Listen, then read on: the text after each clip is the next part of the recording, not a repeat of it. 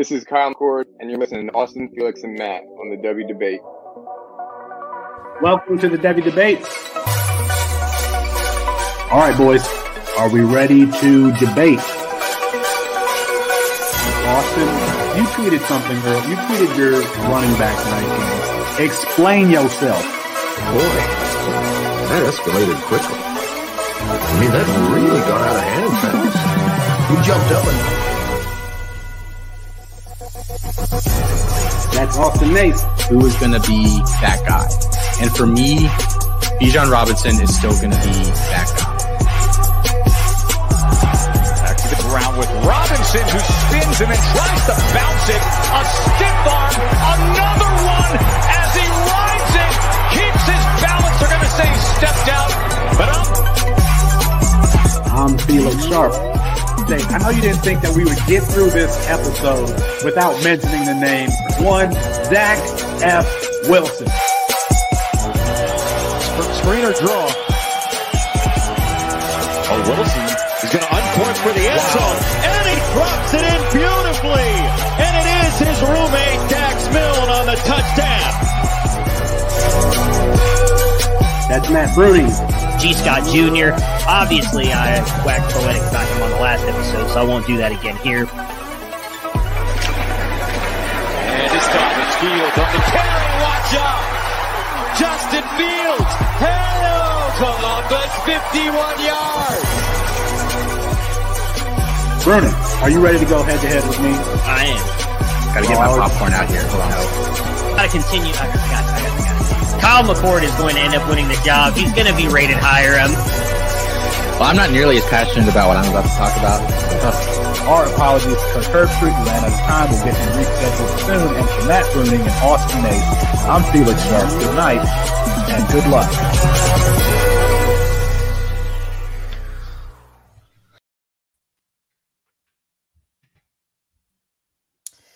It's 9:30 Eastern time, the only time zone that is being held hostage. That means it's time for W Debate. I am your coup leader, Chris Moxley. That's Matt Bruning. That's Austin Nate. On a DEF CON 3 version of tonight's show, we're going to talk about spring game overreactions, the worst takes of spring. But first, let's talk about the elephant in the room. Due to an underwhelming response to our hashtag Save the Show campaign, where all we did was ask for podcast reviews on the W Debate feed, Felix is no longer with us. Matt, now that Felix has gotten the Marie Antoinette treatment, what is your reaction? I'm definitely sad to see him go. Sort of. I mean, not really. Just saying that in case he's watching. I'm sure he's already tuned out by now. But we do have some special messages for him, so I figure we just start the show off like that, little memoriam for Felix, and then we can kind of move forward with happier times.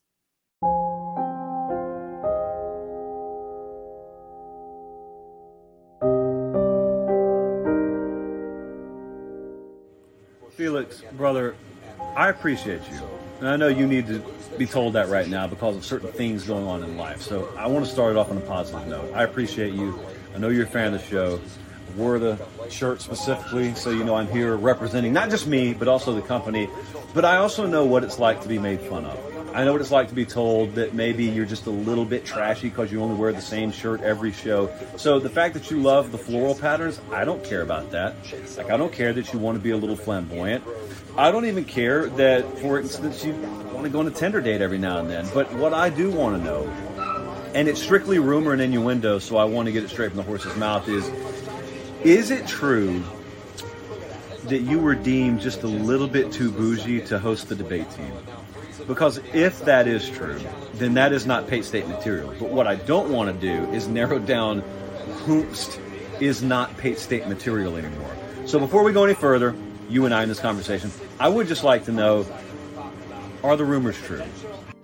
Well, Felix, I mean, I feel like we saw this coming, to be honest. I mean, you're kind of the weakest link of the show. You know, I'd like to say that I'm sad you're gone.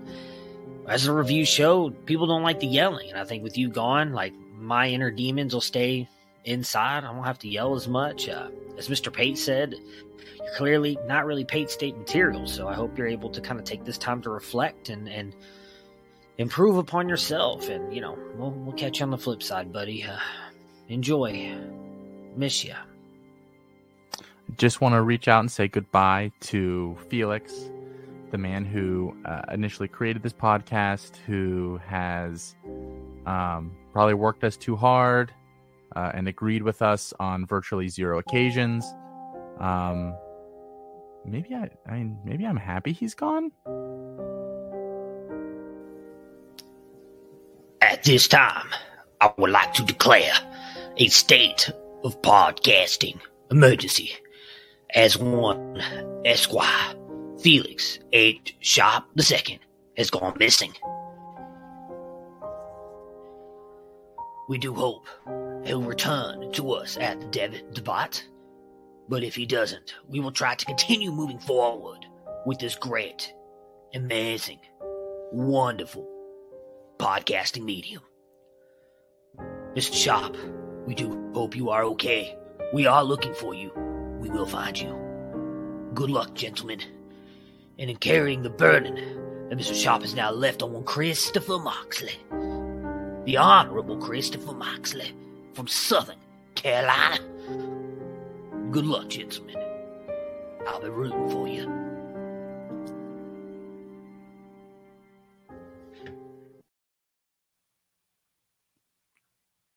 What just happened? That was tough to watch. It brought me to tears a little bit. If you're watching on YouTube or you're watching live with us, I think I think that was just a really moving piece that we had. It's really hard, and the audience is the only person to blame on this because we didn't get enough reviews. So if you're looking for someone to blame, that's who listening that didn't review. That's a lot. It's a lot. I wish Felix was with us, but it is what it is. We'll have to move on with the show. That's what he'd want us to do. To be honest, I think that he'd want us to continue on in his honor and move on to the next topic.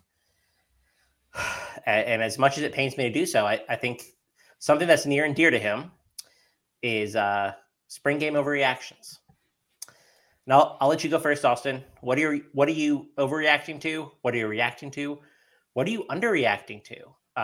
If you keep Felix in mind when you talk about this, just he's in our hearts, he's in our mind. So feel free to trash any of the players that he likes. Well, I don't know how to go on from here, to be honest. But I guess the show must go on. What do I say here? My overreaction. Just gotta go on to this. There's a QB battle at Georgia. That's my overreaction to this second round of spring games, and I'll tell you why.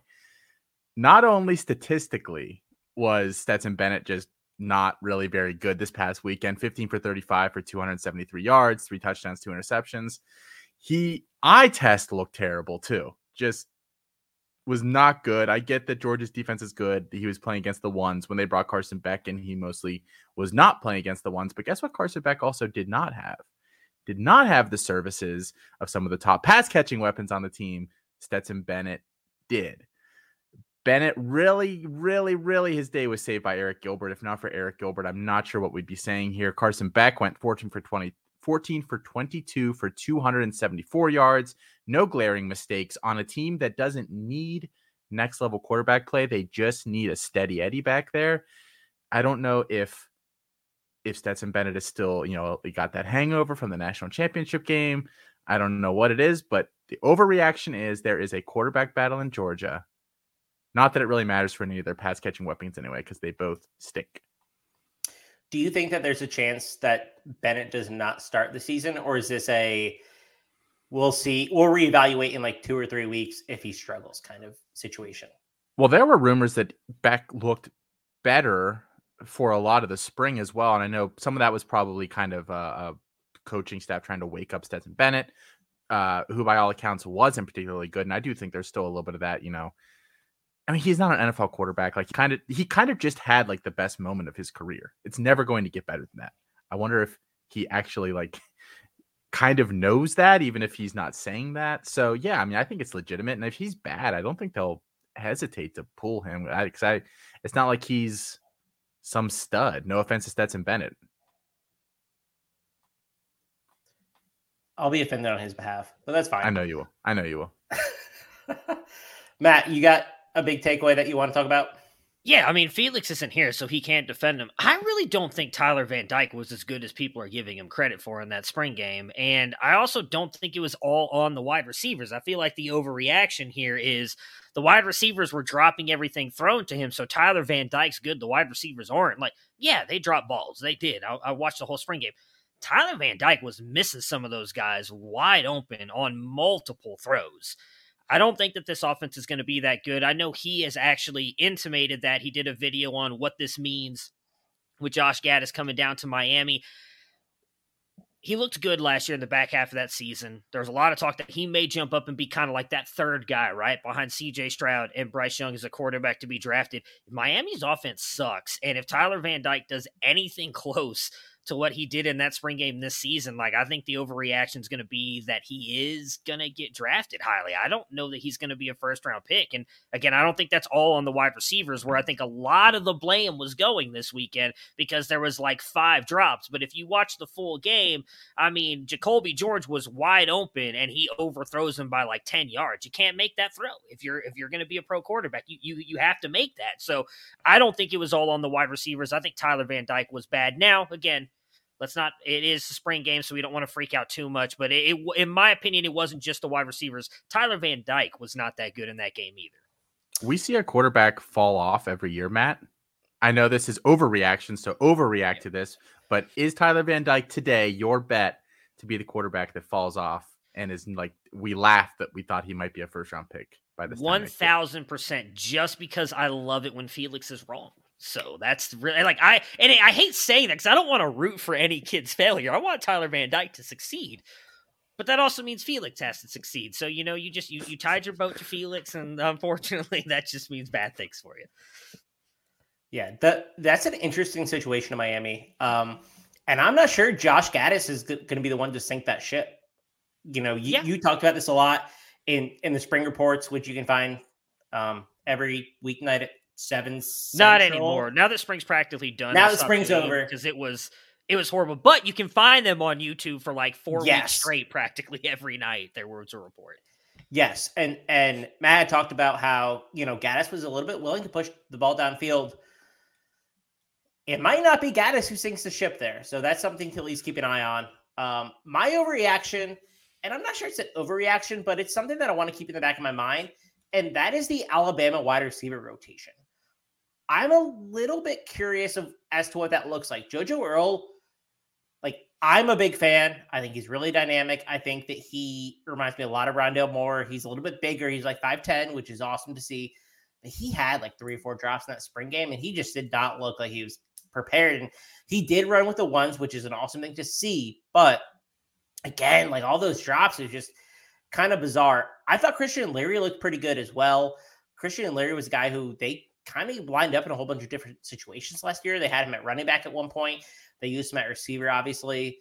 The big takeaway, though, was the involvement of Kendrick Law earlier and more often than I kind of thought. He was a guy who came in as an athlete. He's a top 100 player in this class. He was surprisingly moved to wide receiver, I think. I thought that he was going to play defense for sure. And, Saban's been talking about his route running and his hands kind of all spring whenever he has a chance to talk about this incoming group. And not all the freshmen are on campus currently, so you can take that with a grain of salt. But I was kind of impressed with the way Law played, and he only had, I think, 2 or 3 catches. But it was really interesting to see that. So I really wonder what the rotation looks like outside of Jermaine Burton, outside of JoJo Earl, outside of Ja'Cory Brooks, who I think are the incumbent 3.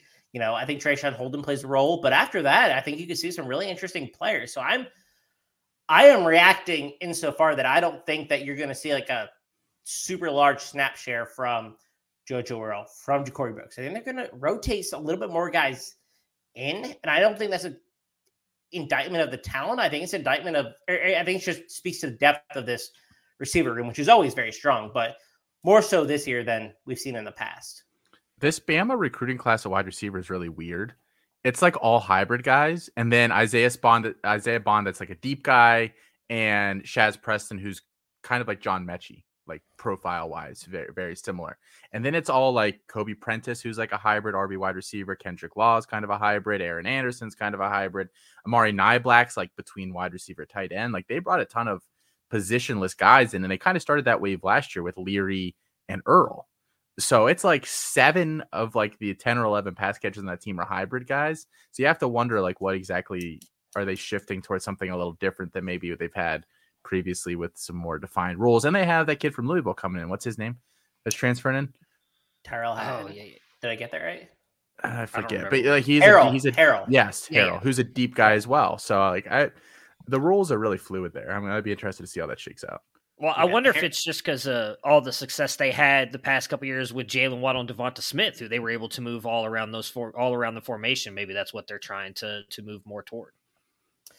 Yeah, and I know that So Law was a guy that was surprisingly switched. Like you said, Austin, they have Anderson, they have Bond, they have Prentice, they have a lot of other guys. Who is our favorite heading into this season of players? And they're not all on campus currently, so we haven't seen all of them in spring practice, but if we're staking our claim on one of those guys, do we like any of them more than we like, high-end receivers elsewhere? Or is this just kind of a class that's, a little bit of a washout for Bama? Just a lot of guys. I still think Bond has the chance to develop a really nice skill set there. Like, I think he's just a deep guy now, but by year 2 or 3, I think he could be a little bit more. We saw glimpses of that his senior year of high school. Designated as an athlete, and he's a super athlete, crazy track athlete for anybody who hasn't seen him play. He's fast as hell. He's a little more physical than people want to give him credit for, and he's like 5'11", 180. Like, he's not small by any stretch. So I like him a lot, and that's kind of why I like Shaz Preston too, because I think weirdly, like, Preston's the most vanilla of them, but like I think he's very projectable. Like I think he's basically John Mechie, like very, very similar player. So I think, give him a year. I didn't expect him to play at all this year, but he still kind of gives a well-rounded game that literally like nobody else there they really have can do for them. And I don't like Aaron Anderson or Kobe Prentice. Just throwing that out there. All right, let's. Yeah, I was going to say, Matt, do you have a strong take on the Alabama wide receivers? Not really. I mean, we have in the freshman guide, I believe we have Bond rated higher for us based on what the whole team thought. I don't think there's a massive difference for me between Bond and Preston. I'd have to go back and look at my ranks, but I feel like those two are fairly close for me. But yeah, I mean, I honestly don't think it matters whether Bill O'Brien's still there or Saban brings somebody else in. We know at least one or both of those guys are going to be good. I believe in Milroe. Ty Simpson looked amazing in that game. Like, Saban has proved that no matter who is there, I know I was probably, I think, the lowest on Ty Simpson, and that I was like, I'm probably wrong here. I probably need to adjust accordingly to what Simpson has been doing. Nick Saban has shown that regardless of what happens, he can bring in an offensive coordinator to run an offense and produce these high-end wide receivers, quarterbacks every single year, regardless of what who comes and goes. So I do think for me, Bond just barely above Preston, but I think both those guys could be very productive for college football purposes, fantasy, and then going into the NFL. They're the two that I'd like the most. Yeah, it's really hard to bet against an Alabama wide receiver. All things considered. Austin, do you have another takeaway that you want to talk about? I mean, I think there's a lot of fun ones you could do. I mean, debating between two, is Eric, I'll stick with Georgia. Eric Gilbert had 2 touchdowns, looked really good. He only had 3 catches, but 2 of them were for scores. He's slimmed back down. They still want him to lose like 10 or 15 pounds. The background, I think, will always scare some teams off. Like, I bet no matter what happens with him this season, he's not even on at least one team's draft board, if not more. Just, question. We saw that article that came out in Athletic today where they were talking about, like, keep your mental health stuff to yourself. Like, there are going to be teams that fade him. That is not my opinion. That's just like factually what NFL front offices will do. If they're investing millions of dollars in you, I can't necessarily say that I blame them, even though their reaction to a lot of these things is just really, really not great. But Gilbert looked good. I mean, I'm still not wholesale back on the train. They've got 4 really good tight ends in that room, not to speak of Oscar Delp, who also looks like the GOAT, had like 7 catches on 9 targets or something like that this weekend. But Gilbert looked really, really good, and I think he can work himself back into this offense. That sounds like the wide receiver experiment's over, which I think is really good for him. If you can get him back in the right headspace, it's an offense that everyone's going to catch between 20 and 40 passes for 250 to 500 yards and 3 to 8 touchdowns. So I think he'll be in that spectrum. He'll do really, really well. I'm not sure, if he's always startable or not, but I think he's going to be a really good option for this year. And I think he can go to the NFL and get some decent draft capital, even if some teams will be scared off. Do you think he can get drafted this year, or is he a guy that needs to spend 2 years at Georgia, considering the lost year and then the half season at LSU? So I actually think he needs to come out this year if he's going to come out. Like, if he rebounds at all this year, I think he just says screw it and goes. It seems like, he had a lot of things going on with him at LSU, but I do think money played a part, and it seemed like he was always trying to maximize whatever money he was going to get moving forward, which is not a bad thing. Again, it's fine. That's an approach. And I think if he has a good year this year, and I think he could not risk coming back and falling back into anything and wiping out all that value, because all it would take is for him to miss a practice, or and everyone would all of a sudden be back on the fade Eric Gilbert train. So I think if he has a decent season, I think he comes out and goes like early day 2 or something. Yeah, I think he will regardless, just based on what, the decisions he's made throughout his entire college career. I think if he goes out and has even a decent season, he's just going to say screw it and go to the NFL. I don't know that he's even going to have that good of a season. I could see him being, I think Jared mentioned probably the red zone guy for them. Like, maybe he gets a bunch of touchdowns. I don't know that this offense is going to be that high powered that he's going to get a ton of catches and yards. I mean, I know can be a difference maker. We haven't really seen that put together. I know he's had one good year, as I was proven wrong, but outside of that, he's not really put it all together. So I'm intrigued to see what happens. I don't know that I'd be willing either to take a bet on him at this point, because there's just been too much drama on and off the field, I think, for him to put it all together. But I hope he does. I mean, I don't want him to fail, but I do agree with what Austin was saying. I mean, there's going to definitely be NFL teams who will just completely avoid him, even if he falls 4th, 5th round. They're just not going to take him because they don't want to deal with it. But if he does, so say he gets drafted in the 3rd round next year, are you taking him 1st round in a rookie draft next year? It's a deep class. What do you think, Chris? Yeah, I struggle with this because I think that he will, if he keeps the momentum that he had and has this spring, I think he'll have a good enough year, and he has the pedigree, he has the athleticism. I think he'll go round 1 or 2, assuming that he doesn't fall off. He came into Georgia and allegedly, how about I say it this way, 300 pounds.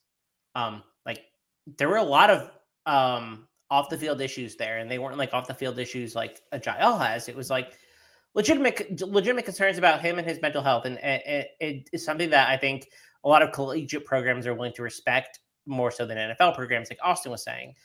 But I think if he rebounds this year, a lot of teams are going to be like, "Hey, this is the guy that we saw." He had a tough time adapting maybe away from home. And that was something that a lot of LSU people talked about in Baton Rouge last year. We don't necessarily know. And I think that if he has a good year, he will go round 1 or 2. And a good year for a tight end doesn't have to be a mega producer. He just has to show that he has the traits. So I am willing to invest in him. I traded a 6th round Cam Scantling supplemental pick for him. And that equated to, I think, 96th overall. And that's the type of risk that I'm willing to take on him. And so I think that he's a player that I'm still willing to invest in just based off the talent. I still kind of believe in him. So I guess since Felix is gone now and all of our jobs are in jeopardy, I guess I'll go with a bold prediction here tonight. I'll go like totally opposite of what I usually do on this show. Yeah. Try to save my job maybe for at least 1 week more. I don't know. If Eric Gilbert has an even decent season, he goes ahead of Michael Mayer in the draft next year. How about that? Wow. Okay. I think the NFL is going to be slightly lower on Mayer. Is Mayer a 1st round pick? Possibly. I think he is. Without Gilbert, 100%. If Gilbert plays well and only, one tight end's going to go in the 1st round, maybe he slides just because Gilbert ends up being the guy that somebody prefers. Okay. I kind of buy that take. I think that's a really good, because like they were really close last year before, everything kind of like fell apart. But Gilbert was better as a freshman, just straight up. He was more explosive. So the stats he's a little more versatile. At a per game rate. But I mean, Michael Mayer is kind of like the guy the NFL, the type of player the NFL loves is Michael Mayer. Like they just like love that type of player who's just like bought in, like a Notre Dame tight end. So I mean, I like both of them actually. Like I've really come around on Eric Gilbert.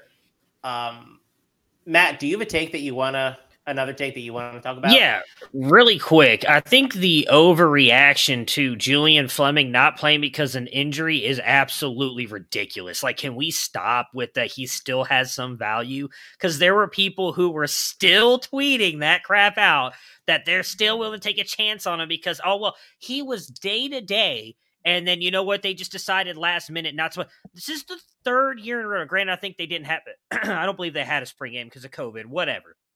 Last year, he missed a spring game because of an injury. He missed almost the entire season last year because of injury. Now, again, with this spring game, and I think it's just, let's just be honest with ourselves. Everybody who's listening, if you like Julian Fleming, look, I get it. He's a good kid. He's really fast. He's definitely got some talent. Mecca's already better. Marvin Harrison's already better. Jaden Ballard looked better than anything I've seen Julian Fleming do on the field in that one spring game. Like, it's over. Just let it go. Insert the Michael Jordan meme. Stop. Get some help. Like, it's done. Move him if you can. If not, pray for the best. If he stays at Ohio State, which I think would be a horrible decision on his part, he's not going to play. Keon Graves and Caleb Burton are going to pass him next year. It's done. It's over with. Go somewhere. Again, and I hate to say this because, he was one of Felix's guys a couple of years ago, and now he's all in on the G. Scott train all of a sudden. I don't know where that came from, but, whatever. But he was all on Julian Fleming. If he transfer to Western Michigan, as Felix loves to point out, they do a great job of developing wide receivers. Go to Western Michigan, ball out for a year or two, and then let's see what you can do in the NFL. Yeah, he's been dust for a little while. The writing on the wall has been there, despite Brian Hartline's apparently he's his boy. Like, he's a huge affinity for him, but it doesn't sound like it's going to happen. My overreaction, and I don't know if it's that crazy, is that Devin Leary, I think, is going to be an NFL guy. Like, I really do. Like, there's no reason that he can't be on the Kenny Pickett track, and I think he's better than Kenny Pickett. The talent at NC State in the receiving room isn't great. Last year he had Emeka Emezi, who's a good player, but he's not anything special. This year he has Devin Carter and I think Thayer Thomas, who are going to be his wide receiver 1 and 2, and they're definitely not like particularly effective players, but he dominated the first half of spring game. He's just a really good player, and he was the one throwing at the NC State Pro Day. And NFL scouts are really enamored, according to like all the NC State reporters. Like, they're really, really impressed with him. And I like, out of the spring, like, he's a guy that I think is going to probably rise a bunch. I think that he is legit NFL potential, like at least day 1 or 2 next season. Like, he's a guy that feels steady, and it would not shock me if he was like on the Kenny Pickett train. And I think he's better than Kenny Pickett. And if he's better than Kenny Pickett, he should probably go round 2. And if round 2 at the evaluation of Devin Leary currently and him going round 2 is a lot different. And so he's a guy that I probably want to acquire currently. I think he's going to have a tremendously productive season for college fantasy. And then I think that he has a legitimate shot to go probably round 2 in the NFL draft. I don't know if he's going to go round 1. I think it's going to be a good QB class next year. I don't think he's a round 1 player necessarily. He has to improve in some areas, but I really like what I've seen from him, and I really like what I'm hearing from NFL scouts, and I like what I'm hearing from the NFL media, and that is a big driver of my opinion. Who goes higher, him or Tyler Van Dyke? Right now, I think I have to say Van Dyke, but I mean that could potentially change a bit in the season. Like Leary's a guy that I can see going first round. Like he fits like the mold of player that I think can break out. I just think Van Dyke's second half of last season was so incredible that it buys him some slack from what we've seen. Just wanted to see. Felix isn't here, so we can say whatever. That's true. Yeah, you could talk anything you want about Tyler Van Dyke. Bring me Devin Leary. Yeah, I'll take Devin Leary. Wow, that's interesting. I mean, he's going to be a 5th-year senior next year, I think. He'll be a 5th-year guy. I mean, Kenny Pickett's been at Pitt for 10 years. Year. He's going to be a first-round pick, so why can't Devin Leary? He's only been there for 5. And Leary's been more impressive than Pickett has over the last, I think, 2 or 3 years, just on a year-by-year basis.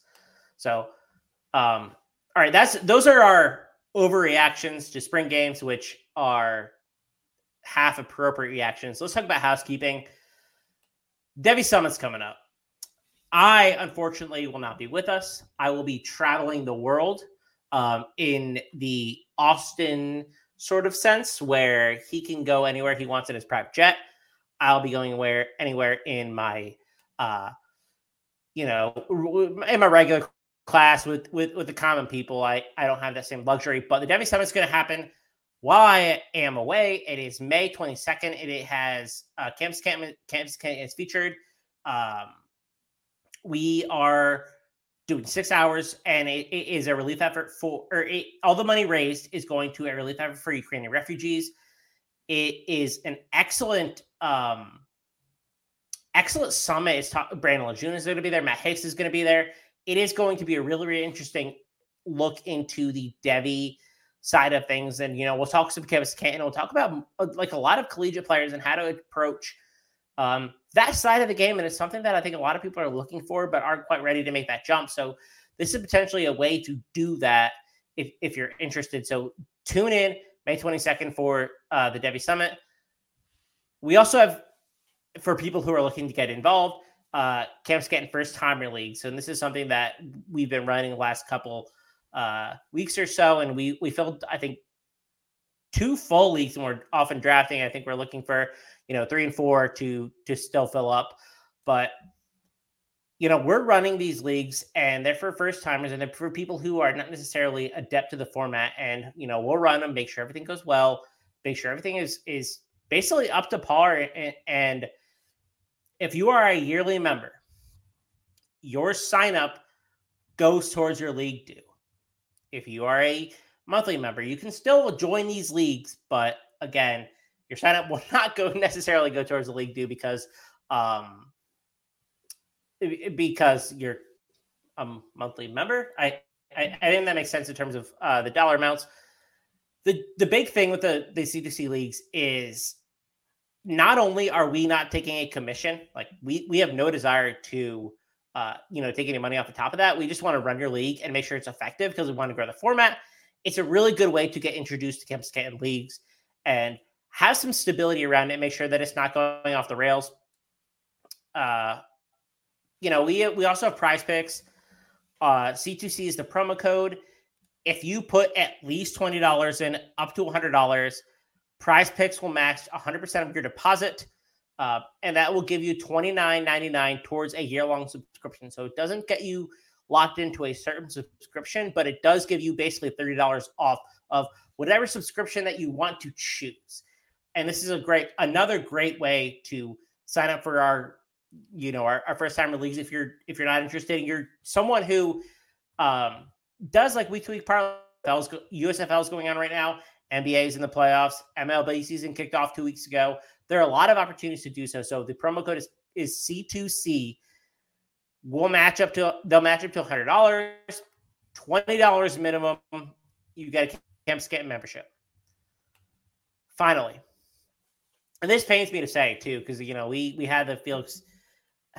Is it in memoriam? I don't know. Kind of, yes. I haven't. I'm just.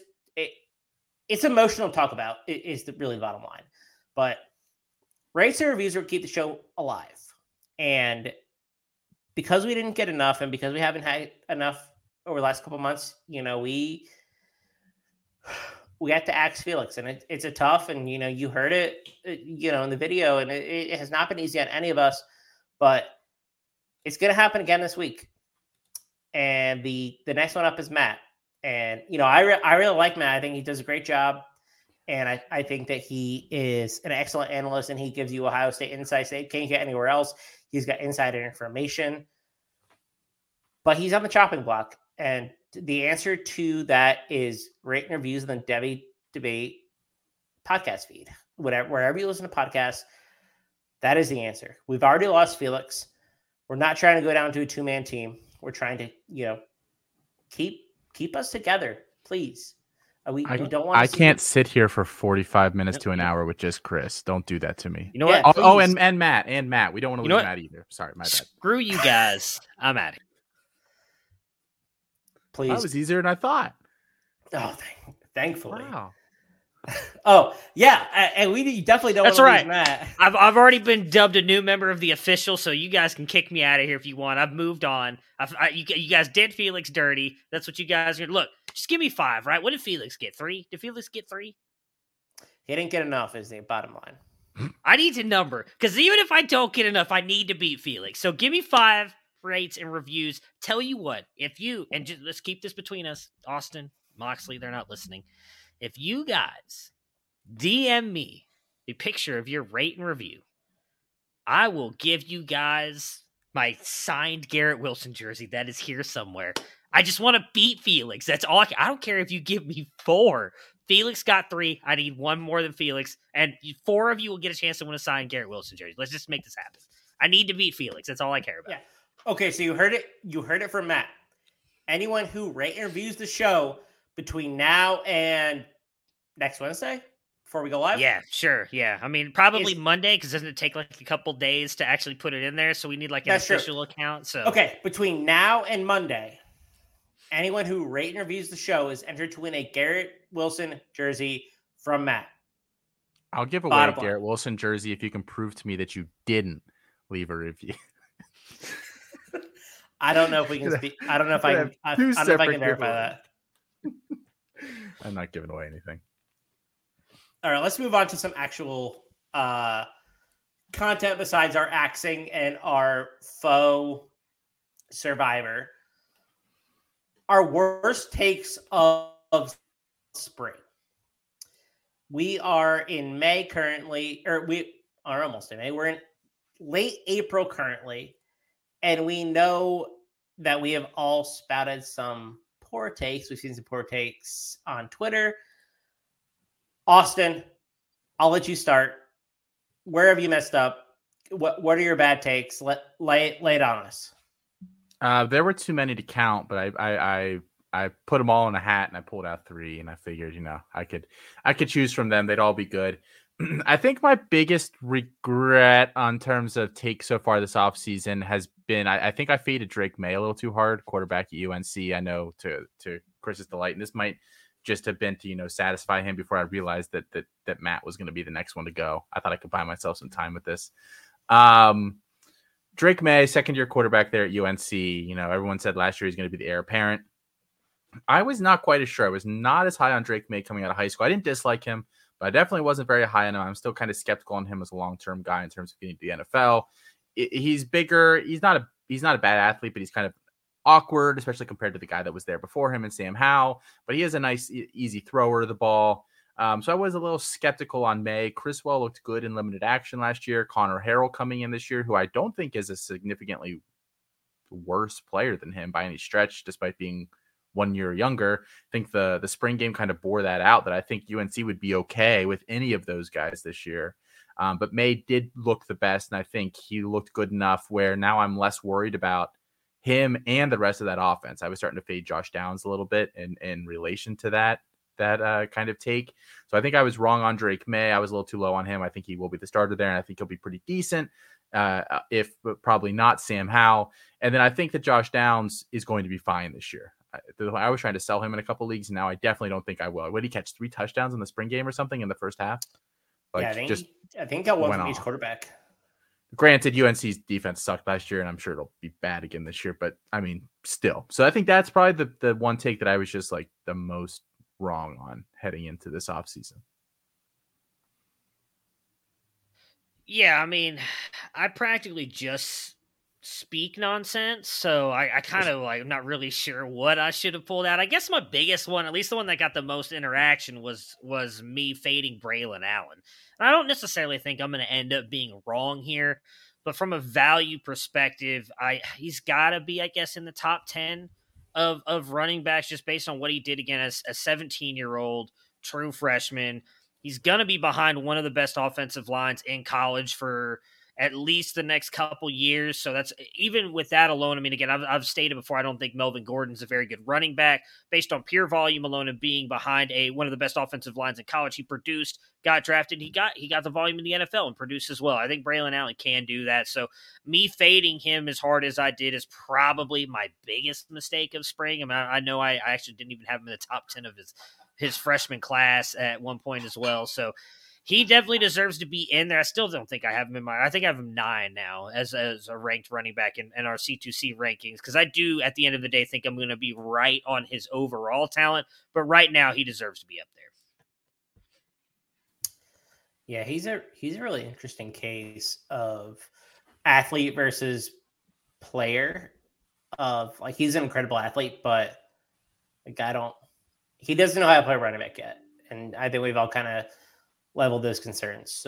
So mine is, and this has been like more of a CFF take maybe, but I think I got a little bit ahead of myself crowning Brock Bowers as like the tight end 1. I should have known better though, with Darnell Washington already there. Like, he existed, and I kind of just ignored that, and I was like, well, I just think Brock Bowers is better than him. I didn't know what to expect of Arik Gilbert, and I was obviously underestimating him as well. So I do think that I got a little bit ahead of my skis, especially in the CFF arena on Brock Bowers. And there's still questions about him and his size, and I don't want to – I really don't want to downplay that too, because he's still only 230. Like, he needs to add 15 to 20 pounds to be a successful NFL tight end. Like, that's still a legitimate thing. And can he do it with Georgia's strength and conditioning program? Probably. But I really would like to see it before we put him in the unanimous tight end 1 bucket. And so I think I was a little bit too ahead of him and ignored basically the situation at Georgia. And I can own it.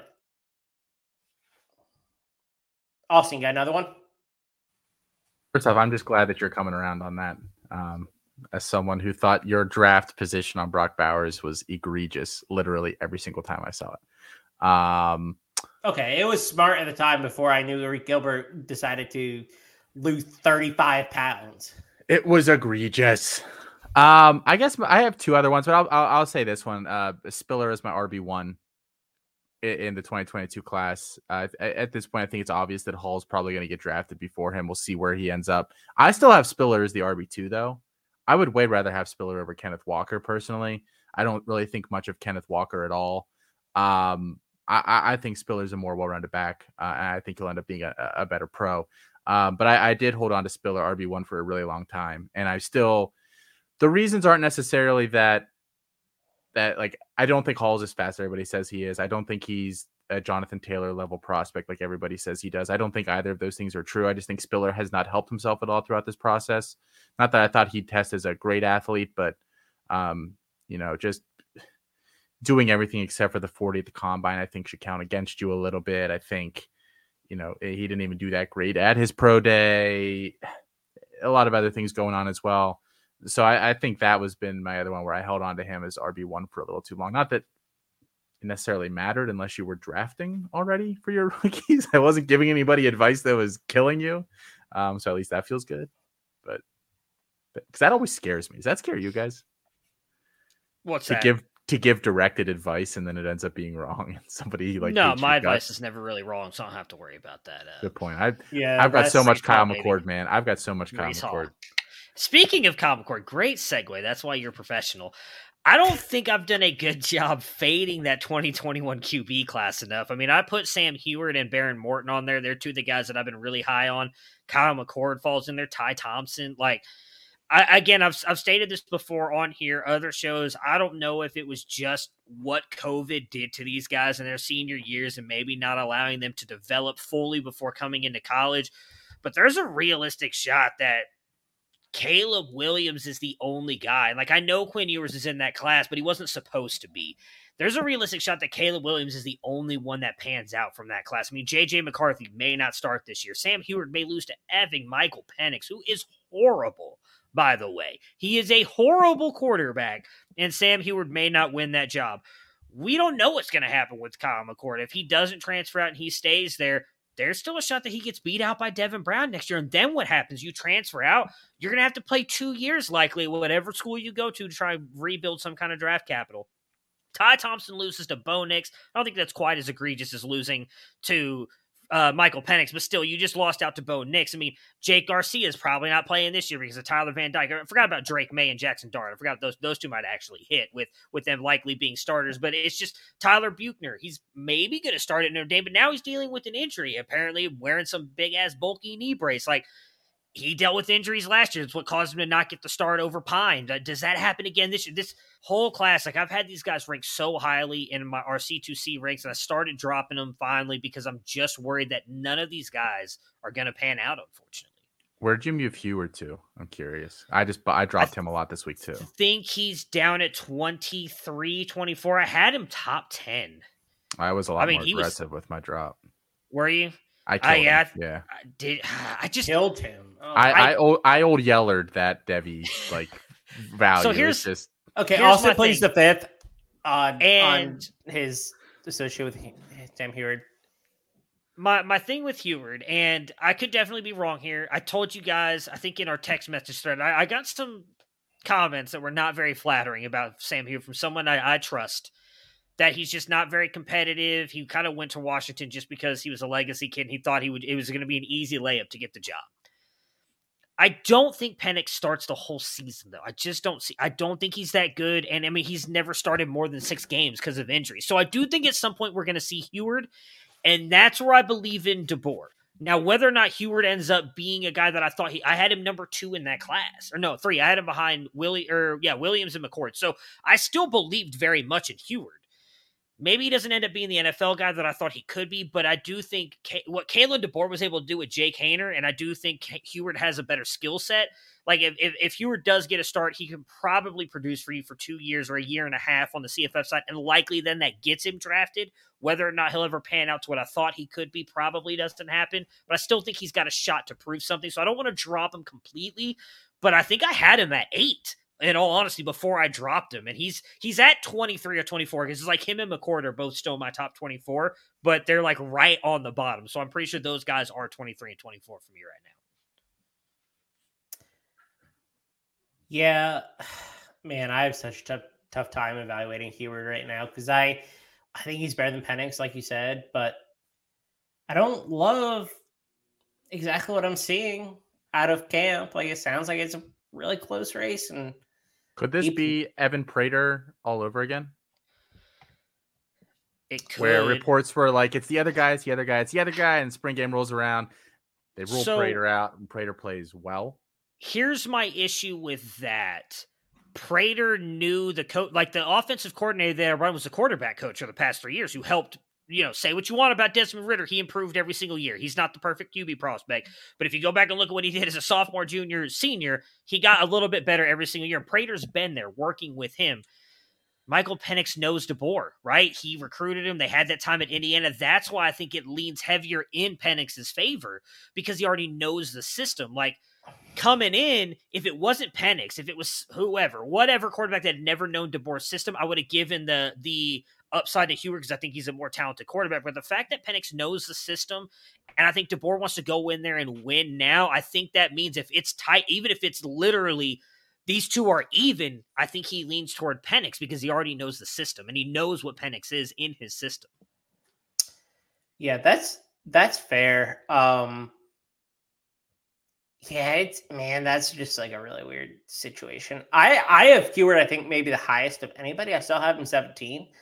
I like what I saw in high school. Like, I felt like he had an adequate arm and really impressed in Washington. And so I'm not willing to write him off. And he has the upside that I don't think a lot of other players possess in C2C leagues, especially.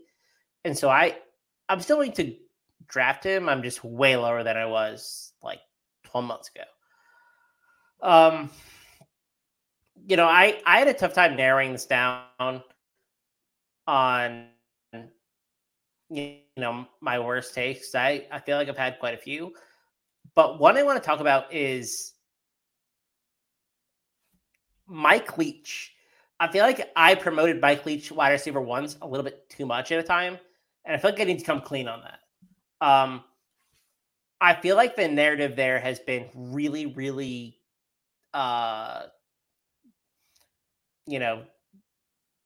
manufactured. It maybe is the best word I'm looking for. Nobody does less with their pass heavy rate than Mike Leach does. In 2021 specifically, and this has been true of Leach forever, but I'll use 2021 as a starting point. 5 receivers ran more than 292 routes. So let's compare Ole Miss, for example, which is a pass-heavy offense as well. In state, I just felt like it was a fun comparison. They had 3 players who did this. They had clear 3 wide receivers. Mike Leach rotated 5 guys, probably 6 guys if I want to go down to like 200-plus routes, but I won't. Since 2010, Mike Leach ranks 56th among coaches in terms of wide receiver one production in PPR leagues. His wide receiver one has posted an 11.2 points per game, despite having the highest pass rate in all of the country. This is a guy who produces a handful of high-end seasons and has done nothing since. I think I said I want to have Mike Leach wide receivers, and that's a take that I'm definitely walking back. He rotates way too much, does not target a wide receiver one, and despite his highest ever neutral game pass rate, nobody's producing in this offense. So I moving forward will not be drafting Mike Leach wide receivers, at least at like above value. I'm off Mike Leach. I'm off my Leach offense. Like, I don't want anybody except the quarterback there. I have nothing to add to this. I don't think they have a lot of talent there right now either. I was apparently too high on Jaden Walley, but that was so long ago that didn't qualify for this segment. I don't even think any of the other wide receivers there are very talented right now. I kind of like Ra Thomas. I do kind of like Ra. It's a fun name at the very least. Yeah, it's a fun name if you want to root for someone in that offense. But yeah, the situation that he's been dealt at Mississippi State has not been great, and that's part of his own doing, considering he's been there a handful of years and he hasn't really recruited high wide receiver talent. I think we like Will Rogers some, but a lot of that it has to do with his standing as a Mike Leach quarterback. Let's get Mike in here. give them a preview of the after show. Figure out what we're talking about. Hey, welcome everybody. We're going to talk on the after show. It's going to be me and big wide receiver guy, aka Matt. And I just got to announce this. This episode is going to be sponsored by the Make-A-Wish Foundation. It's not me. It's Matt. He has a smooth brain, and he just has trouble with cognitive function. So please come by and support big wide receiver guy and his struggles on the after show as we talk about the freshman wide receiver class in a Devy perspective. Okay, well, that was informative as to what we're going to talk about. You stay tuned for the after show. Mike always does a great job. But for Camp Sken, check out the website. We posted a bunch of articles in the last 2 weeks. Matt Fox posted his final mock draft. Jared Pumgren posted his transfer portal article. Nate posted stuff about quarterback wide receiver stacks. We've had stuff about, the Cameron Ward situation. We've had really good articles on the website. The podcast feed has been buzzing. Monday, we have Chasing the Natty. Tuesday, we have Campus Life. Wednesday, Devy Debate, obviously. Thursday, Canton Bound. We also have the official on that gets released early Thursday morning. Friday, we have Future Freshman. And then every single day, we have Dwight, who's doing an excellent job on the daily draft report. That's really it for tonight. Even though I've taken over Felix for the host,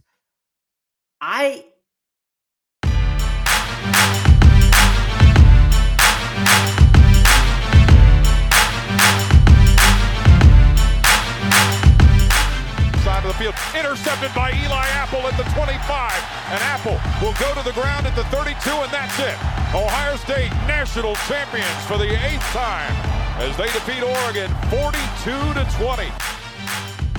Here's Tua stepping back, loads up, looks long, throws, end zone, touchdown, Alabama! Devontae Smith, touchdown, Alabama! And the Crimson Tide has once again ascended to the top of the college football mountain. Their 5th national championship in 9 years, their 17th overall. And for Coach Watson takes a snap, rolls right, looks at the end zone. Hunter Renfrow caught it! Touchdown! Touchdown! Touchdown! With a second left, Watson hits Renfrow, and Clemson grabs a 34-31 lead and is 1 second away from the 2nd national championship in school history. Hill, just in front of his end zone, has a man out there. It is Rager, and he's off to the races. Nobody will catch him.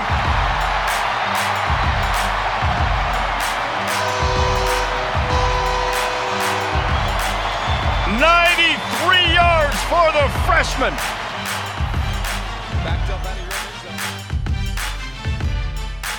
zone. Made the adjustments in the second quarter. Dobbins again, more than 10 yards per carry. He'll add to that. Goodbye. Touchdown, Ohio State. From 52 yards.